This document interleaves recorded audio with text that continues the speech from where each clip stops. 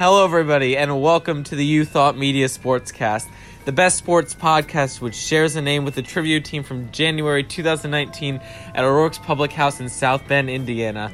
You might think that we'd be good at sports trivia, and you'd be right. I'm Lucas Mason-Moyer, and alongside me, as usual, are Jarod Ludecker and Aidan Lewis, and today we will be joined by special guest, Montana Giordano, broadcasting all the way from Alabama. So, Jarod, with our special guest here today, what will we be talking about? So we'll welcome Montana by starting out with a discussion of the idea of Notre Dame joining a conference and whether the Fighting Irish need to join one, but also exploring whether it will help or hurt Notre Dame. Then we'll take a look at another problematic, in air quotes, playoffs with the NBA playoffs format and see how we can fix that one after we fixed the college football format a few weeks ago. They implemented our changes. Yeah, I was glad to see those changes go through. They were listening, I heard, and now they've changed the playoff format. Pretty cool, yeah. And then inspired by the incredibly relevant Super Bowl win of Nick Foles and the Eagles, we're going to talk about, and also his recent benching again. We're going to look at some of the best career backups in the history of sports. And he's only good when he plays for the Eagles. He plays for any other team, he's terrible. But he plays for the Eagles, he's the next Joe Montana. There's no in-between for this man. And then we will cap it off with our rants, and Montana will even join in and give a fiery rant of his own. So we're really excited. But no, Lucas is going to kick us off with the Notre Dame discussion. All right, so point. I think that Notre Dame should join a conference. And I'll give a couple-minute explanation of why. A couple minutes might be a bit of an exaggeration. I'll give you some points as to why, and then we'll open it up for discussion. I think it is of Notre Dame's benefit to join a conference for the purpose of making the playoff because it gives them that extra game as a fallback if they lose a game during the regular season. As we're at now, Notre Dame really only can make the playoff. The committee has shown if it goes 12-0. Which means they don't have that extra game to test themselves, and being a conference champion helps you get in over a non-conference champion. If we look at 2015-16, Oklahoma made it at 11-1, even though they had one less win than Iowa, who was 12-1 because they won their conference championship. There have only been two cases in which Power 5 teams have made it to the playoff without winning the conference championship, and that is Alabama and Ohio State in 16-17, and that's only because the rest of the teams below them had two losses. There were no other one-loss teams. So I will argue that I think if Notre Dame wants to have a better shot at making the playoffs, it needs to join a conference because that's just what the committee wants, and you got to give them what they want in some situations. I will hear any arguments to the contrary, or I will let you laud me with applause and just tell me how right I am. All the praise, yeah. No, I think I don't have strong feelings either way. I think that it's a pretty ingrained part of Notre Dame that they're independent, and I think for it to actually change, it's going to take a year where Notre Dame goes into the playoff selection with one loss as the team that's just barely on the outside for any change to happen. Because at the moment, we've had years where we had, last year where we came in undefeated, we were, an automatic pick. And then we've had years where we had a couple losses and we weren't in the discussion. We really haven't had a year where entering, the end of the season, we're on the bubble, we're like a questionable case. And when that does happen, and when we, end up on the wrong side, possibly because of, the lack of a conference title, I think that's when any actual change or this discussion will actually become relevant. Guys, I feel like y'all need a history lesson real quick. Does anyone know why Notre Dame is independent? Anyone? Let's hear it. I do know, but I want to hear it from you. All right, well, it starts with that cursed school up north, of which we should never mention their name, but just for today we will. All right, the University of Michigan. Minnesota. Fielding had a coach, Fielding Yost. Notre Dame went and played them in 1909 and beat them at Michigan, and he was very angry, so he decided that he was not going to play the Irish next year. And he also decided to block Notre Dame's entry into the Western Conference, I believe, what is now known as the Big Ten.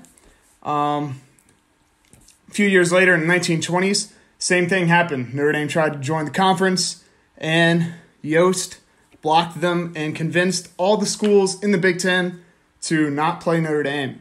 So then Notre Dame had to look national, and they went out west to play USC, out east to play Army, and really took college football national because of all the immigrants from Europe who were Catholic. It became Notre Dame was the Catholic team, and it really was the first time that college football had a national following on one team. So, in the spirit of history, Notre Dame shouldn't join a conference. If we join a conference, we become a regional team in the Big Ten. The whole point of Notre Dame football is that we go beyond just one single region. You know, we go out west, we go out east. We'll go play wherever because we have a huge following wherever we go because of our great history. Just deciding to join the Big Ten so we could, maybe get that one extra conference championship game is just not the answer.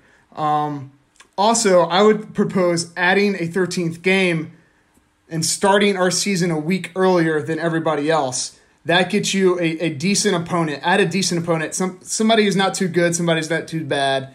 Just get that 13th win on the schedule so then nobody could say anything. Are we allowed to get a Purdue in there or question, something like that? Are we allowed to add a game like a week early?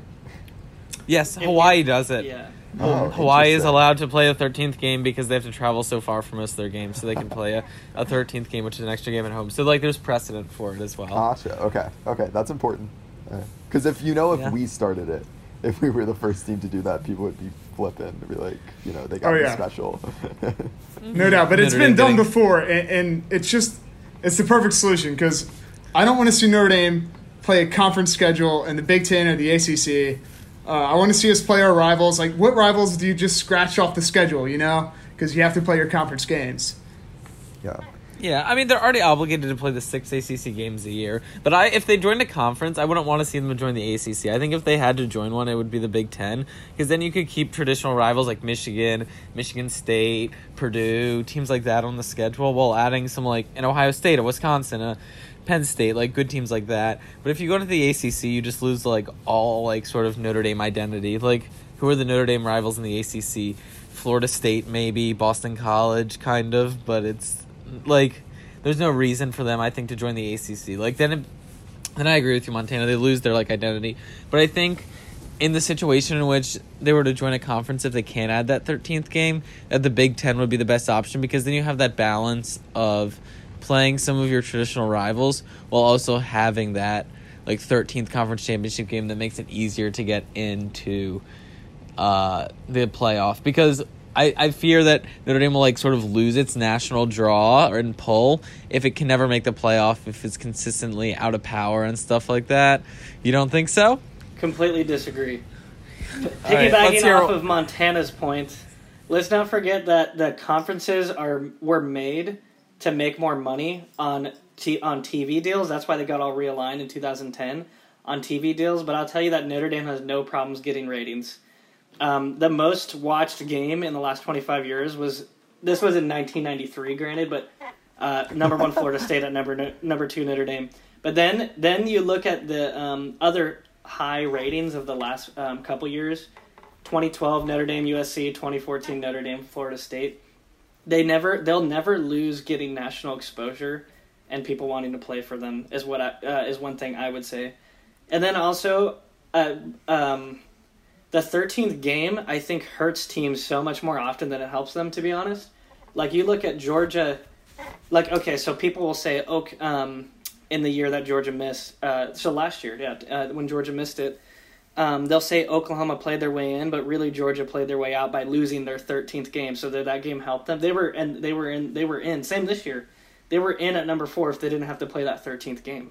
You know what I mean? I just think the 13th game really hurt you. And like I've said before on the podcast, what does it prove when you're beating Pitt in the ACC or when you're beating Northwestern in the Big Ten? What is that really proving about your team that nobody knew before? Look at this year, Clemson was 3 entering their 13th game. We didn't learn anything different, so they're still at 3. You know what I mean? This year, Utah gets hurt by playing their 13th game as well. I don't know if you could say, though, that Georgia was hurt this year by playing that 13th game. Like, I think if they don't play that 13th game and Oklahoma wins their conference championship, I think Oklahoma leapfrogs Georgia into that game. Like, there's precedent for that. Like, we've talked before, like, the very first college football playoff, Ohio State was the last team in at 12-1, and they made it over to 11-1 co-conference champs in Baylor and TCU because they that's before the Big 12 had its championship game. So there is precedent, and Ohio State leaped up above them because they beat Wisconsin in the Big Ten championship that year. So I think that's evidence that, like, that is the situation in which it helps, and not playing the 13th hurts. Yeah. And I think the idea that it hurts is, like, do you want to play your way in or not? Like, if you're going to lose in your conference championship game, if you want to sit back because you're not confident that you can win a tough conference championship game, then, like, you weren't going to, win the championship anyway. So, like, if you're out there to be a team trying to prove that you deserve a spot in the playoff, like, why not play the conference championship game? Like, why not, want to have that extra game against, the toughest team in your conference? But what if we're in the ACC and we play Virginia and we lose to them in a trap, like in a trap game that where if you do that in week 6, it doesn't hurt you. You know what I mean? Like, then we what don't deserve to be on. Yeah. Are you saying? No, hold on. But If you lose to Virginia, yeah. No, but are you saying if Clemson lost? Okay, well, no. If you say Ohio State lost to Wisconsin, they don't deserve to be in that year. I don't think anybody would say that. They would be 11-2 then. They would have No, they wouldn't. They'd be 12-1. No, in 2014. No, I'm talking about this year. Oh, we're talking about this year. Okay, I thought we were talking about 2014. Yeah, no, again. I think Ohio State was a different case. Like, that's a separate topic, right? That Clemson had no one on their schedule. Clemson had no one on their schedule. That was their essentially their toughest game of the season was Virginia. Like, if they lost that would have just been sad. They would have been out. Ohio State had, like, proven themselves as a dominant team. If they lose a game, they had still shown enough, I feel like, throughout the season to warrant a spot. But if we join the ACC, then we're in the same position as Clemson, as well as and that's the conference we have to join if we join a conference. So I don't see where that helps us. Yeah, well, I mean, I don't know how feasible it is, and it's probably not feasible at all, but, like, I wouldn't want to join the ACC. I would want to join the Big Ten if we could join a conference, which, I don't know. We were in it for hockey, so there's, like, a foot in the door at least, but I don't know how likely any of that would be, or any of these scenarios are, but I don't know. Getting back to a point you made earlier about you don't think Notre Dame will ever lose its national appeal, like, I feel like there are signs of the cracks in that. Like, this past year I was at the first ever non-sold out game since the 70s. Like, that's a big deal that happened, and, like, I think evidence of maybe a slowly waning fan base, but I'm not sure. I don't know about that. If you look up the most expensive ticket in college football for the last 3 years, a Notre Dame game is on top of that list. You had Notre Dame, Georgia, Notre Dame, Michigan, Notre Dame, Georgia, last 3 years. And then if you go to even this year, we had 2 away stadiums set attendance records when Notre Dame came and played them, Georgia and Louisville. So if that doesn't say something, then I don't know. The national appeal is there, and it's there to stick around if we don't join a conference. No, that's fair. I agree with that. Those are stats I hadn't thought of before. Do you think the national appeal is as strong as ever, though? Like, do you think it's as, like, I see it as something that's still very strong. Like, we're still a team that everyone knows, everyone gets excited about, but I feel like it has fallen to at least a small degree, and that's the whole, like, not selling out is a sign that, it's not necessarily going to last forever or necessarily going to be as strong as it always was forever, I agree. That's when us just making another playoff or winning it finally, brings that appeal back up. And hopefully, I would like that. Hopefully we do that soon. Who knows? I mean, like, Clemson, their first championship before a couple of years ago when they won it with Deshaun Watson was in the early 80s. So, like, I mean, now they're a powerhouse. So, I mean, it's possible that we could be on a similar timeline win a couple of years from now and then get back to that dominance. Because, like, there's definitely the potential for it there. Yeah. But who really knows? And I just think if Notre Dame plays as well as a team like Ohio State in 2015 or Alabama in 2017, it doesn't. Conference championship matters when it matters, except when it doesn't. You know what I mean? I just, unless you're Ohio State, Alabama, if Notre Dame gets to that gets to that echelon, then they're fine. Yeah, but I don't know. I just think like this year, like if Notre Dame goes 11-1, and with their only loss being to Georgia or something like that, like say we win that Michigan game, I don't think that they make it in over 12-1 Oklahoma this year, by the pure fact that Oklahoma had that extra game and extra conference championship. And I mean, I guess that's all just like purely theoretical and stuff like that at this point, and like I can't base any sort of case on that. But I think that there's evidence in the past that like conference championship and that extra win can serve as that tiebreaker, and it just makes me uneasy thinking that they have to go 12-0 every single year to make the playoff. And like the odds of going 12-0, you'll slip up once, especially if you play good teams, and it like frustrates me that they can't slip up and other teams can and still make it into the playoff. Yeah. Well, and I think even adding a 13th game is not the same in that, like, it's not the fact that we're playing fewer games. It's not the fact that people are playing 13 as opposed to 12. It's the fact that they're playing a conference championship. And whether that's overweighted is, another question. It very well might be. Like, it doesn't matter if we have the same strength of schedule and played 13 games and someone else, had the same exact record, same opponents in general. If they win the conference championship, that will always be seen as more at the moment. So even if that 13th team was a ranked opponent, like someone in the top 25, top 15, you still think that? I think so, because we're not playing that last week of the season. Like, that's the amount of teams that I feel like have they love having the ability to, like, have teams leapfrog other teams or, make a statement in that last weekend, I feel like the selection committee loves the drama and is all for the conference championship changing things. But yeah, I don't think any of this is necessarily right. Like I don't know, you mentioned before, I don't think that win over like two FCS teams that like Alabama have is like particularly meaningful, but I think just looking at the system as it exists, like I think it would benefit Notre Dame to join a conference.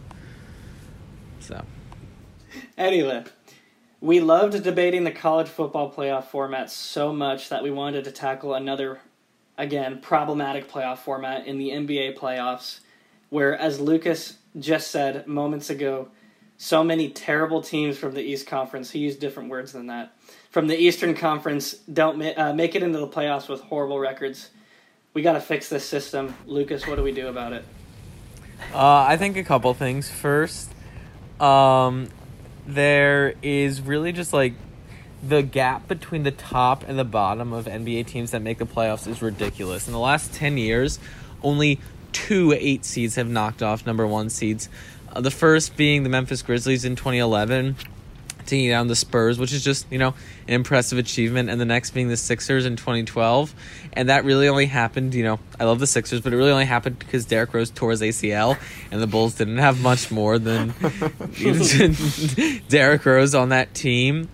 And even beyond that, in the last 10 years, only one team, which wasn't seeded 1 through 4, has made the conference finals, and that was the 5th seeded Memphis Grizzlies in 2013. So you're putting these like 5th through 8 seeded teams in the playoffs most years, and they make no impact whatsoever. It's just extra games for the players. It like drags out the season. There's no reason for it, and you just like, I don't know. It allows bad teams to squeak into the playoffs and make no impact, and makes the playoffs as a whole less exciting, I feel like. And I feel like you can get good finals and conference finals, but those first-round games, aside from maybe a good 4-5 matchup or 3-6 matchup, don't really contribute a whole lot to the process. So I think at a bare minimum, they need to cut down the playoffs to 4 teams from each conference. I think that would, it would shorten the playoffs. It would allow less teams in, but I think would increase the overall quality of play. And I think that this year is less of a problem because there's more parity between the conferences. But in past years, like, there have been teams with winning records that haven't made it in the West, and teams with like 36 and 46 records that have made it in the East. And I think the fact that happens makes it conferences just force in bad teams, and I would be in favor of a system in which just like the top 8 records overall made the playoffs and they just played against each other. So that is my thought. I don't know, you can agree or disagree. You're against conferences now, Lucas? Interesting. Yeah. Yes, in this case, I'm against conferences. Just I'm not conference consistent across my sports. And it's interesting that you don't like bad teams making it in the NBA playoffs, but you like bad teams making it into the college football playoff, as well as the March Madness bracket. But that's a topic for another day. Well, because I'll argue that in those sports that there's more parity between the teams than there is between NBA teams. Like the 8th seed last year in the NBA playoffs, like the 41-41 Pistons last year, who snuck into the playoffs as the 8th seed, and then summarily got smacked by Giannis and the Milwaukee Bucks 4-0 in the first round. We're going to make no impact on the playoffs. The Celtics beat the Pacers 4-0. The Sixers beat the Nets 4-1. The Raptors beat the Magic 4-1. Like, none of these series were close, and they had no impact. Like, the only vaguely close first-round series last year was not vaguely close. The Nuggets versus Spurs was the only one that went to 7 games last year. Other than that, they were all not close. And you put extra wear and tear on the players' bodies for no reason. And because there is such a gap between the top and bottom, like, there's never a chance, especially over a 7-game series, where that'll happen. But in March Madness, like, a one will beat a 16 seed, like, almost all the time, but there is the possibility for, like, UMBC to win and beat UVA. Like, there's in a 1-game playoff. And I feel like that makes it exciting, but across a 7-game series, I don't think there's any reason to include the lower teams.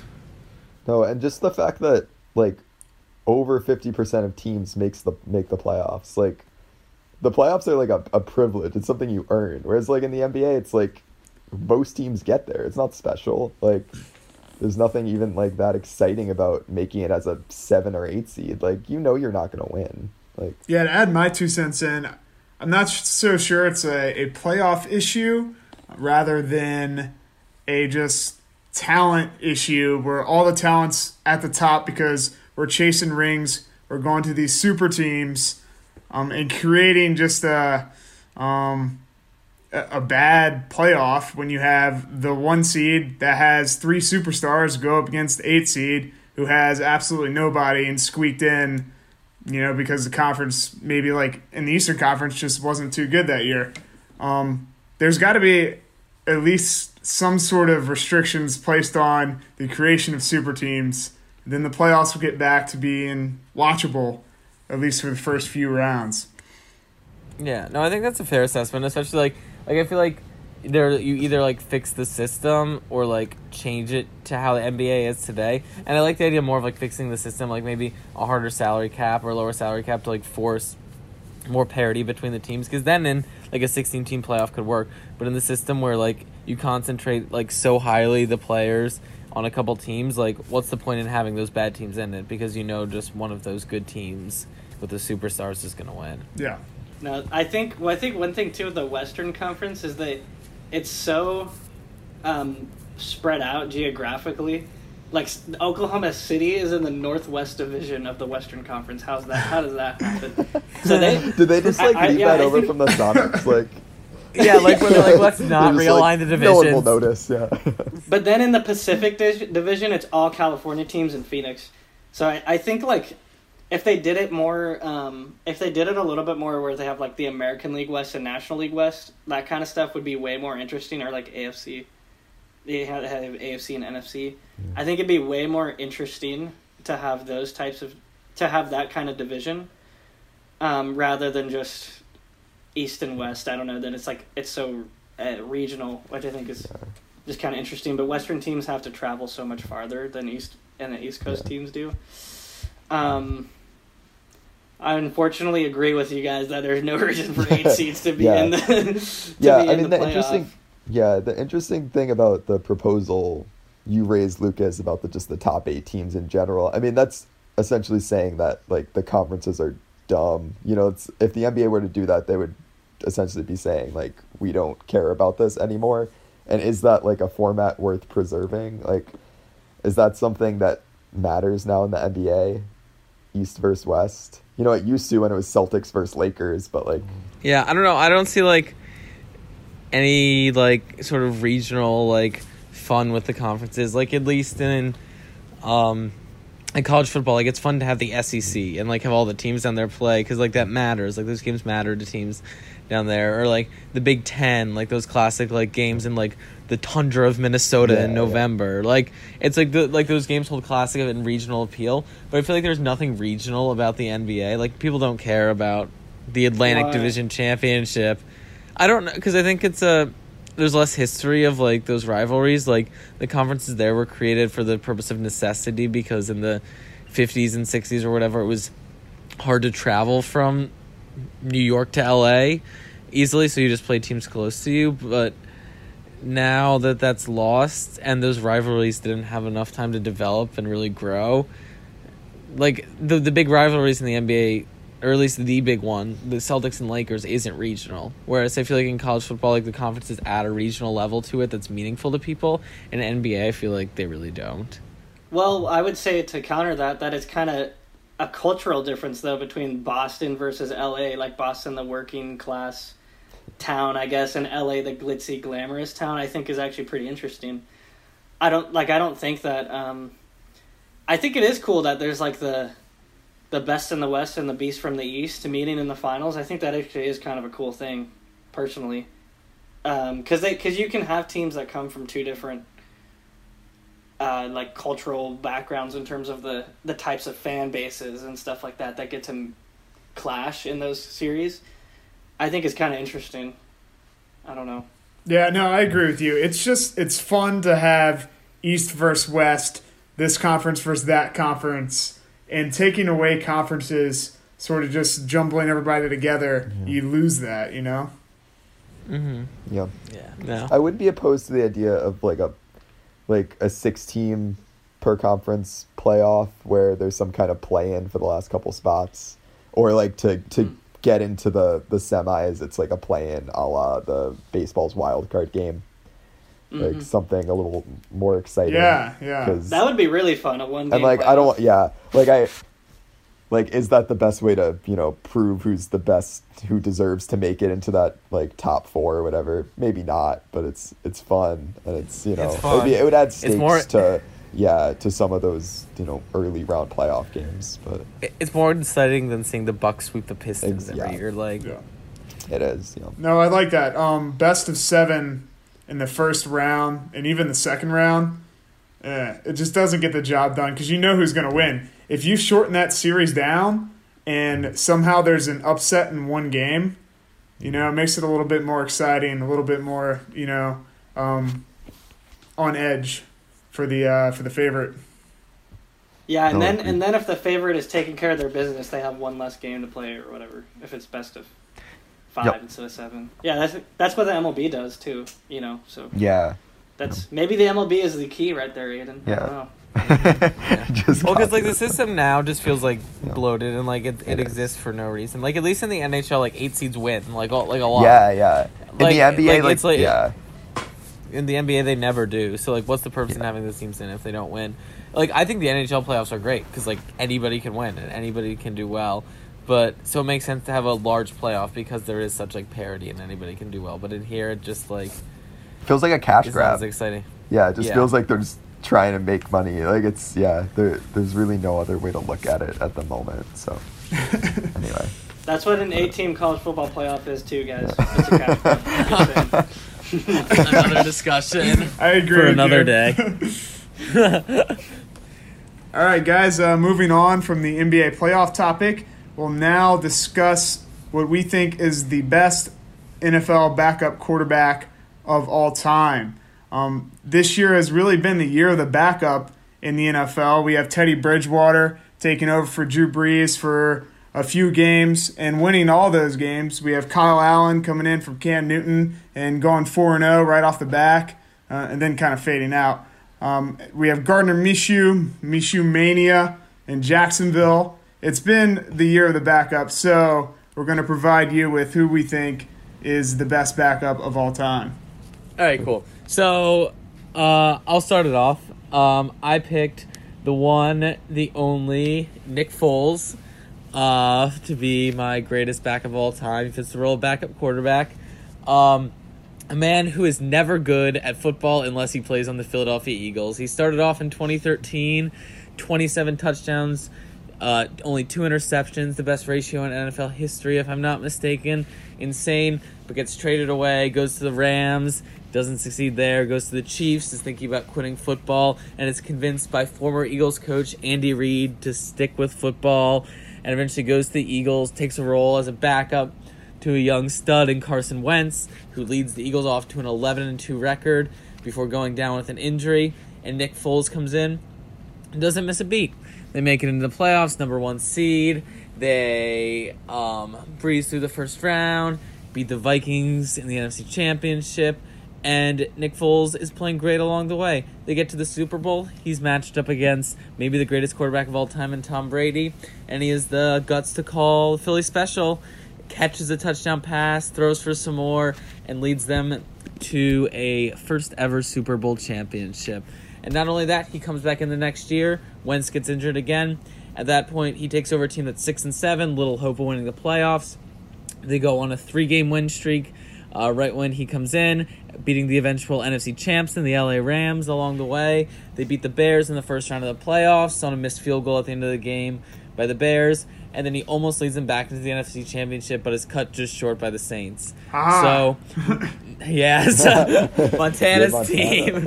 Let's go. But, no, the Eagles, honestly, I don't think they'd have as successful the last few years if it weren't for Nick Foles. He comes in, he leads them to a Super Bowl after basically having no expectations whatsoever on him. And so I think because of that lack of expectations, only really ever being good in his one previous season with the Eagles, and then returning to that team and leading them to a Super Bowl and another deep playoff run, that's why I'm putting in Nick Foles as my best backup ever.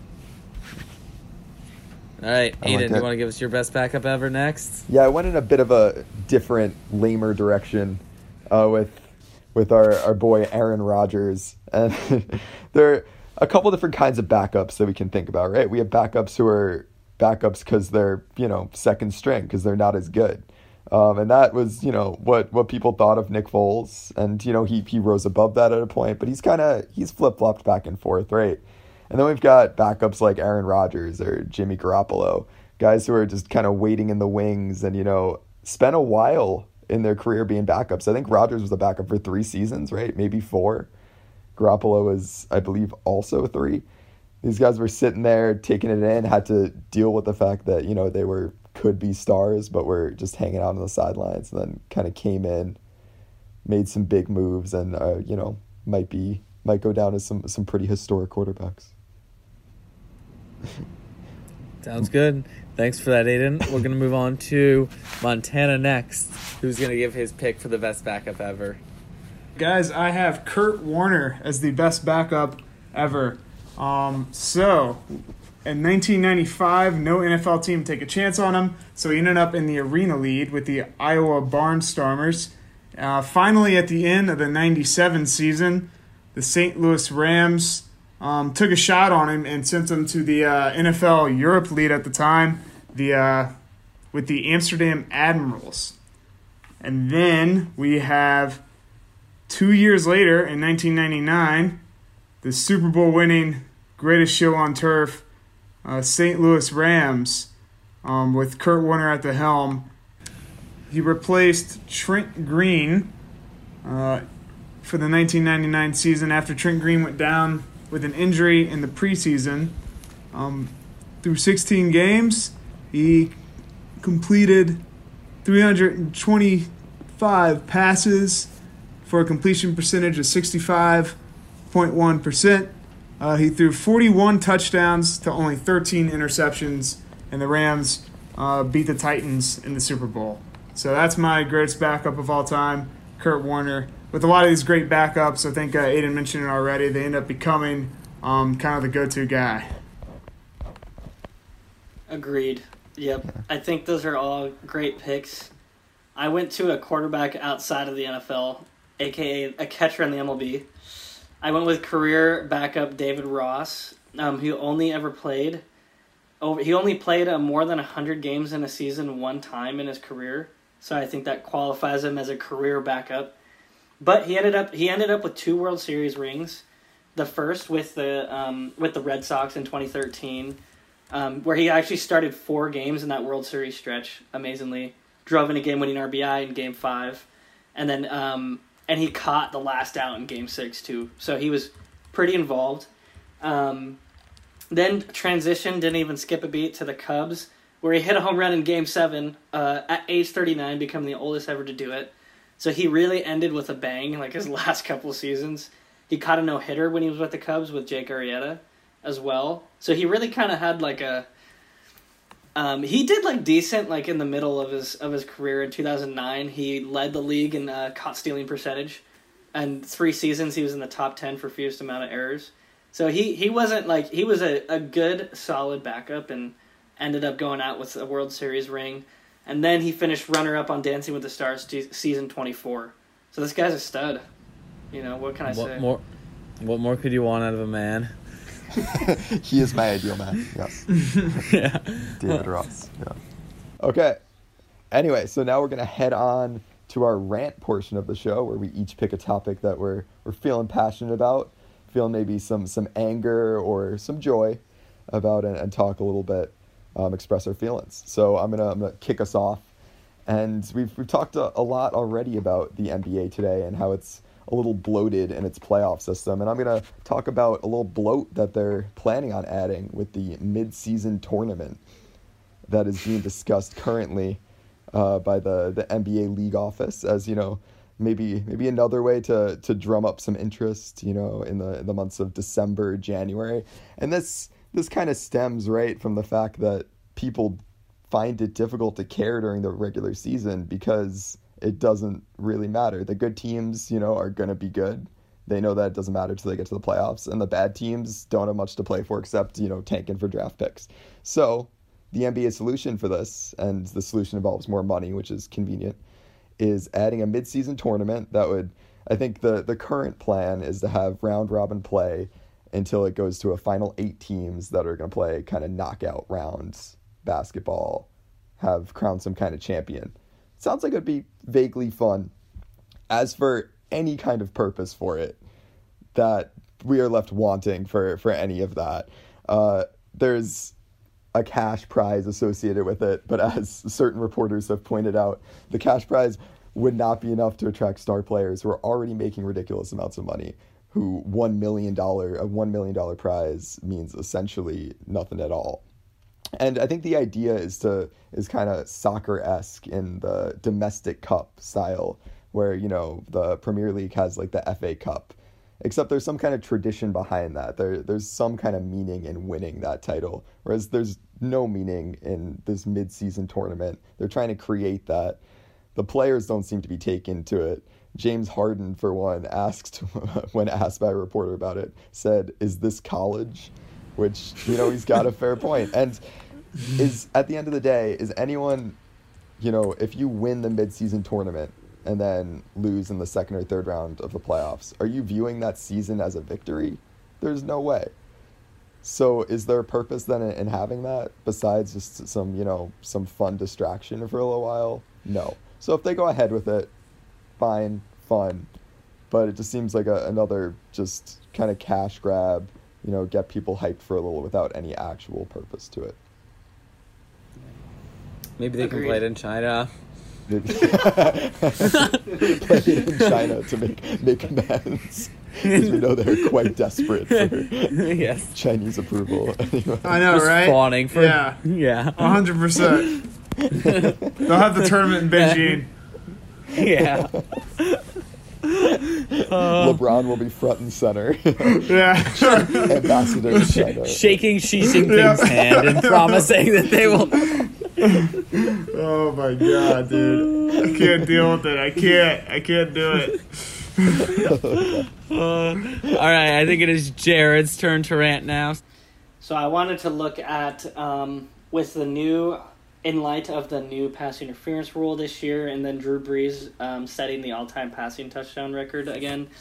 Or not again, but setting the record with Tom Brady right behind him. I wanted to look at how people... I remember when Drew Brees passed 5,000 yards in a season, everybody was like, well, there's got to be an asterisk next to this one because players are playing with their hands behind their backs now because of pass interference.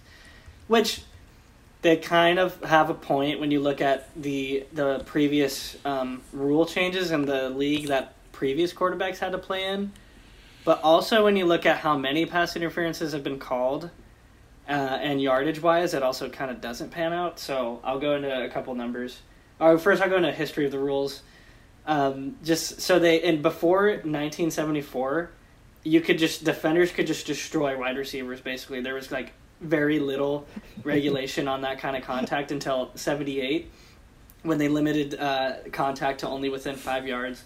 Then they just really started to broaden out because they wanted more scoring. They're competing against other leagues like the AFL, the All-America Football Conference. This was in like the 50s and 60s, but so they were forced a little bit to accommodate scoring and accommodate offense. So the defense kind of in some ways has had to play with their hands behind their backs.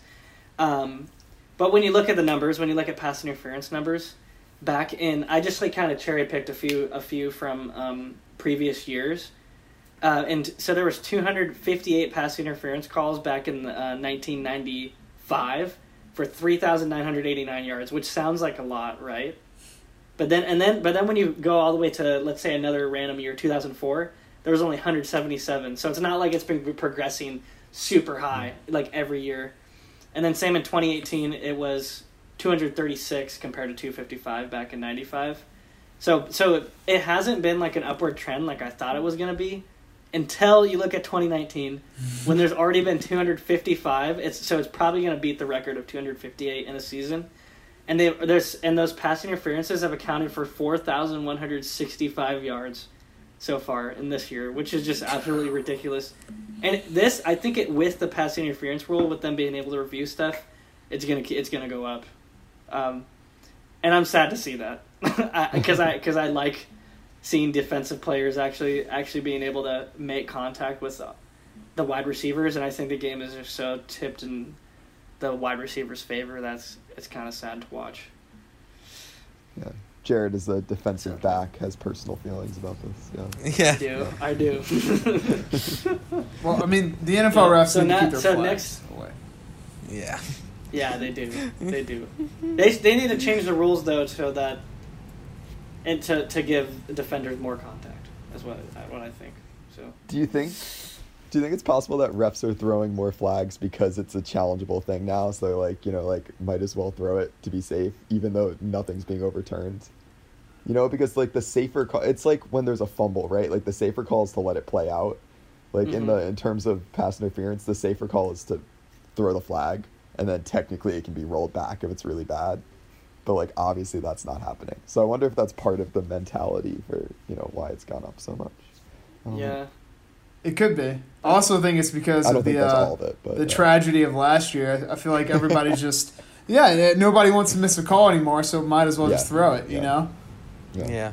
Because that was so egregious, too, in the Saints-Rams game that, like, there's no reason a flag shouldn't have been thrown. So I think you're right that they don't want the stigma of having missed a call. Like, I feel like the stigma of making a call that maybe is, like, borderline versus missing a call that should have been called is, like, way worse. So... Yeah.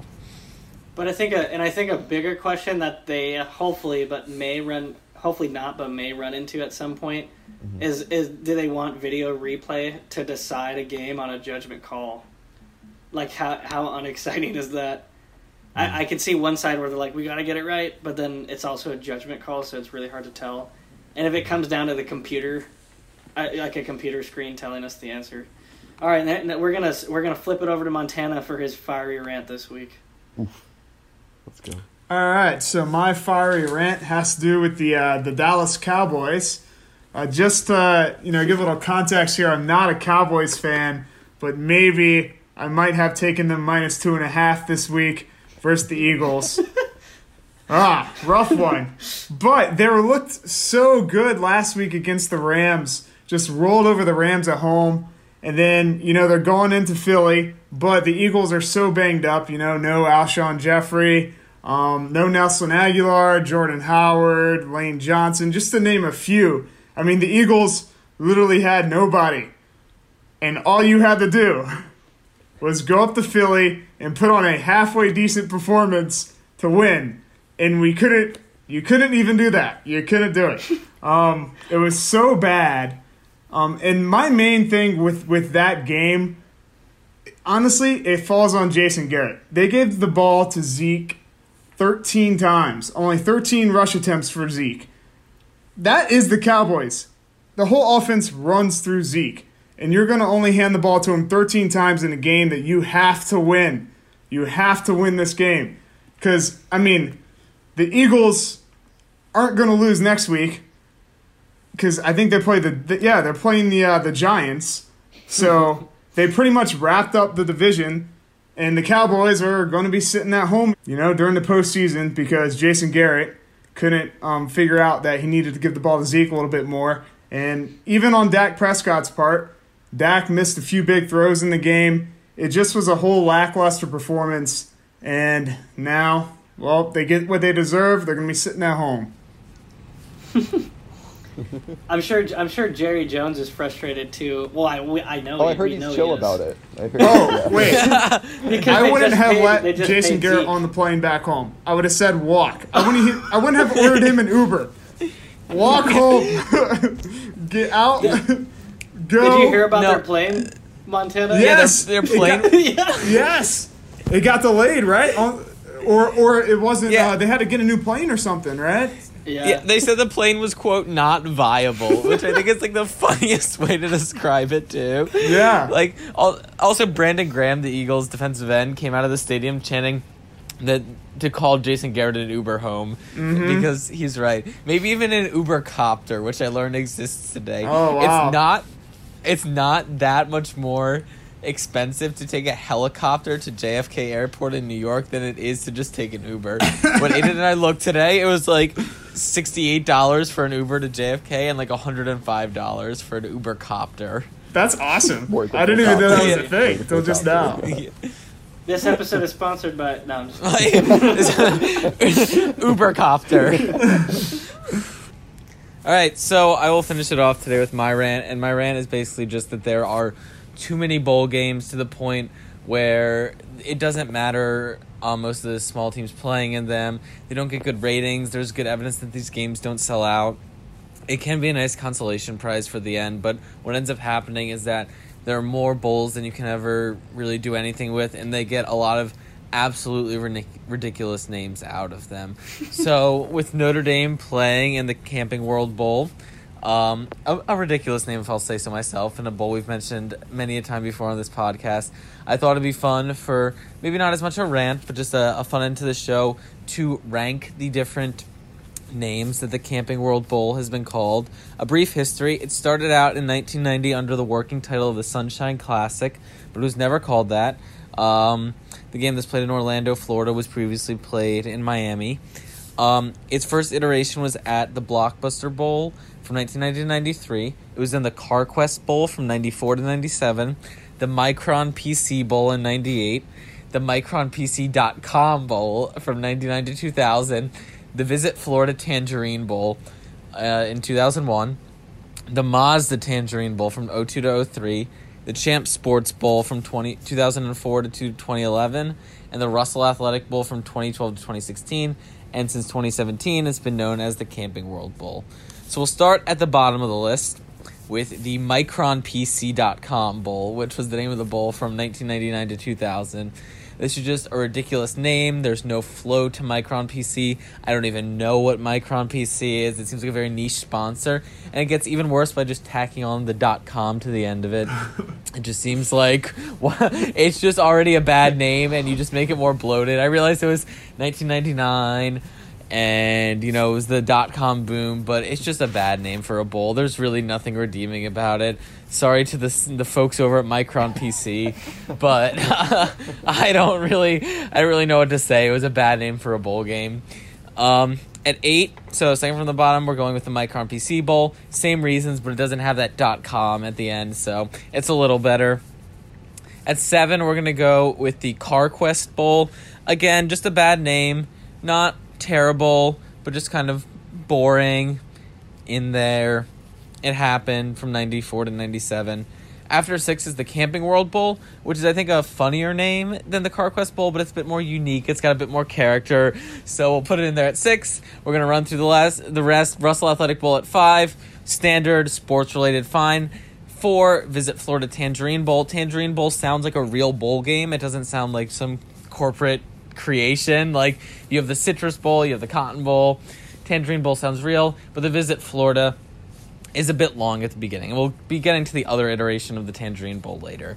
3, Champ Sports Bowl. Maybe it's just because that's what I grew up as it being called, but it's classic, it's snappy, it works. 2nd, its first name being the Blockbuster Bowl. Again, even though it is named after a company, is a bit more of a fun flair to it. It is both the company and it sounds like it's a fun, exciting bowl. And the best name ever was when it was the Mazda Tangerine Bowl. It has that short, snappy sponsor at the beginning of Mazda, and then it has Tangerine Bowl at the end, in which it sounds like a real bowl game. So I will go with the Mazda Tangerine Bowl as the best iteration of the Camping World Bowl's name. Because nothing says tangerines like Mazda. It's like word association, like Mazda, tangerines. Dude, why are we playing in this bowl? Why? I have no idea. Also, when you go through, when you go through old like bowl game names, it reminds you of how many businesses fail. Like, it's hard out there. Micron,